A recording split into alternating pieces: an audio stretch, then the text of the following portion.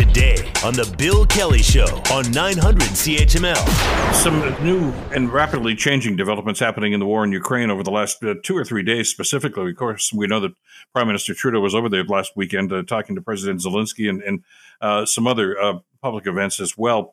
But the counteroffensive, the oft-talked about counteroffensive, seems to be rolling on, and there seems to be some early successes with the Ukraine counteroffensive. Joining us to give us an assessment as to what's happening, pleased to welcome back to the program Elliot Tepper, Emeritus Professor of Political Science at Carleton University. Elliot, always a pleasure. Thanks for being with us today. Well, thank you. Good morning, Bill.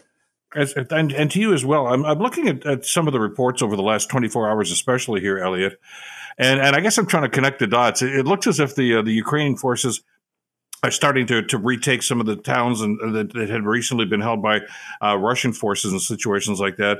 And in a parallel story here, I'm being told about those tanks that the Americans and that Canadians and other countries had promised some time ago are apparently around the battlefield now. They've trained the soldiers, they've trained them in the uses of this.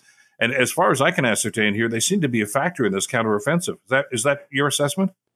Yes, well, it is indeed an evolving story, and sometimes is it half full or half empty in terms of assessing, how it's going.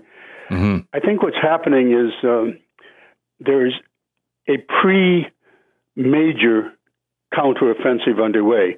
I was framing this earlier as the Russians are trying to do a counteroffensive by blowing up that dam and by massive and repeated, and they're still continuing now, missile and drone attacks all across Ukraine.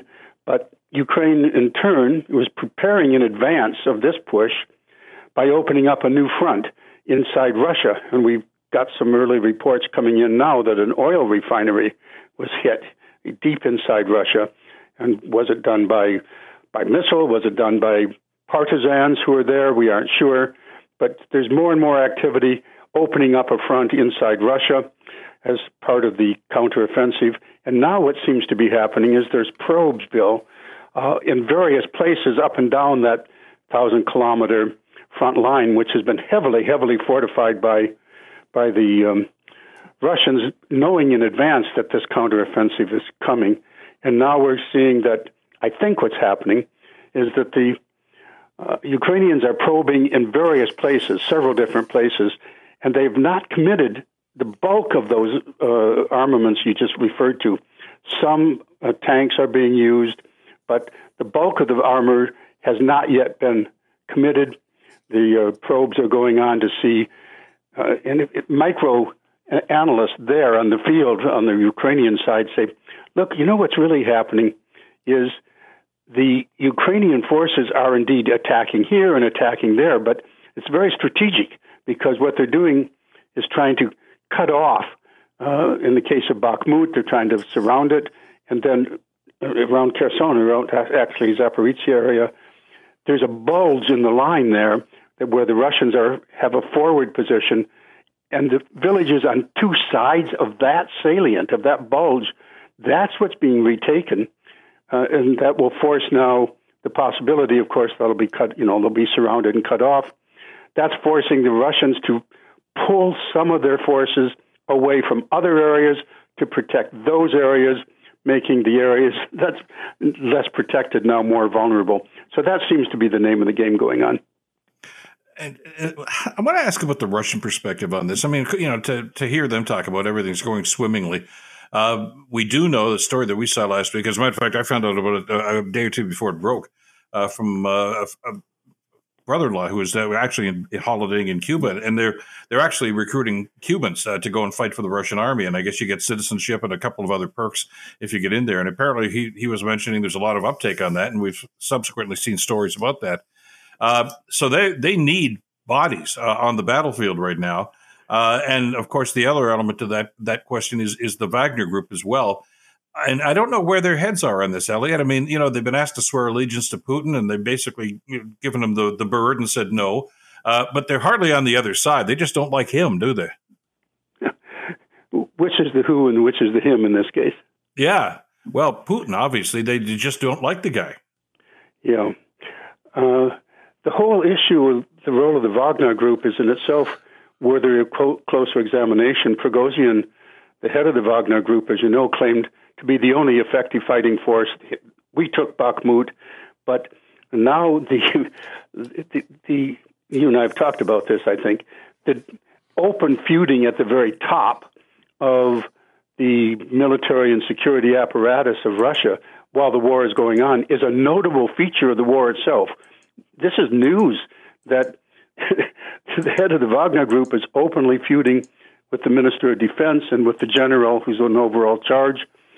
The counter on that now is that the Ministry of Defense has said that all of these volunteer forces, meaning the mercenary groups, and Shoigu himself has one of those, now they're all going to have to volunteer to be rolled into the regular armed forces, no longer to be autonomous or technically autonomous, no longer mercenary groups, but part of they have signed contracts, and the head of the Wagner Group said, Prigozhin said, no, I'm not going to sign that contract.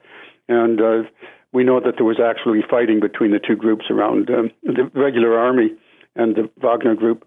And he apparently is campaigning quietly all across Russia now as a politician. But that doesn't seem to worry Mr. Putin. So there's a lot of stuff happening, intra-elite dissension over the conduct of the war. That is a notable feature of what's going on. Because you mentioned that to us in a previous discussion, which I thought was rather fascinating. That they looked at this guy as, okay, he's the head of the mercenaries, but he has political ambitions. I guess that's really not surprising when you look at it from that perspective. That if Putin is going to go in one way, shape, or form, he'd like to be considered as the next guy up, wouldn't he? Well, apparently, and that would be very bad news for everybody. There's no reason to think that the head of this bloody mercenary group would be an improvement over Putin, that he would indeed be calling for a mass mobilization, basically martial law. Right now, remember, Mr. Putin is desperately trying to go back to what you said earlier, desperately trying to find fighters because he does not want to once again call up troops. He called up the 300,000, an additional 300,000 to invade Ukraine.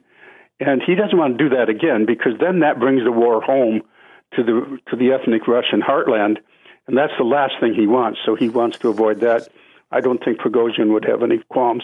So we are in a situation where what happens on the battlefront is going to be crucial, and what's happening on the battlefront is by no means an open and shut case. And we have to remind ourselves, I think you and I have talked about this, that the catchword here, when you look at what's going on, is the counteroffensive should not be viewed as an act, a big single strike, but as a process, and it could go on for a very long time as the Ukrainians husband their resources and inflict maximum damage on the Russians over a period of time until finally there's a weak spot found where there might be a big push. Very quickly, I want to touch on nuclear weapons, which seems to come up every couple of days now.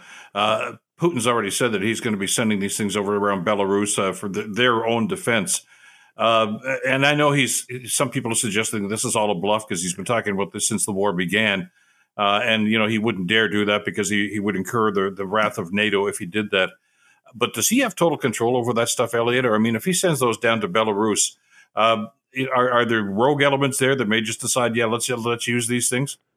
Well, I think the rogue elements might be there to say, no, we aren't going to do what you want.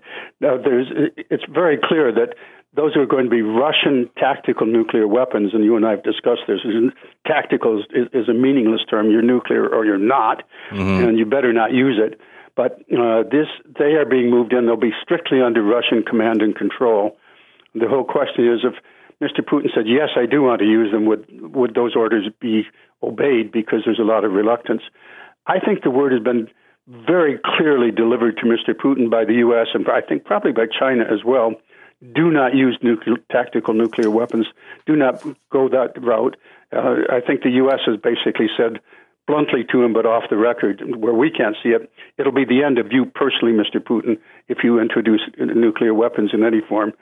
But, if Crimea, for example, becomes the target of this counteroffensive that we're talking about, and there's a threat to Crimea actually being lost to Russia, that might indeed be something that Mr. Putin would be tempted to counter with a nuclear weapon.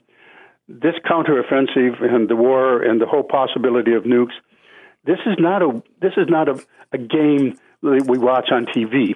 This is the possibility of World War III and a nuclear war between NATO, which just had a massive air display showing the Russians. You could have 250 airplanes flying at you at any moment.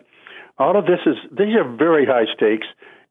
We wish the Ukrainians well, but when Trudeau was there, our prime minister was there, he said publicly what Zelensky has also been saying publicly: you are fighting our war for us, and we are going to support you as long as it takes with whatever you need. And I think that is the situation. Elliot Tepper, Professor Emeritus at Carleton. As always, Elliot, thank you so much. Ever-changing information coming into there. It's always great to get your perspective on this. Thanks for this today.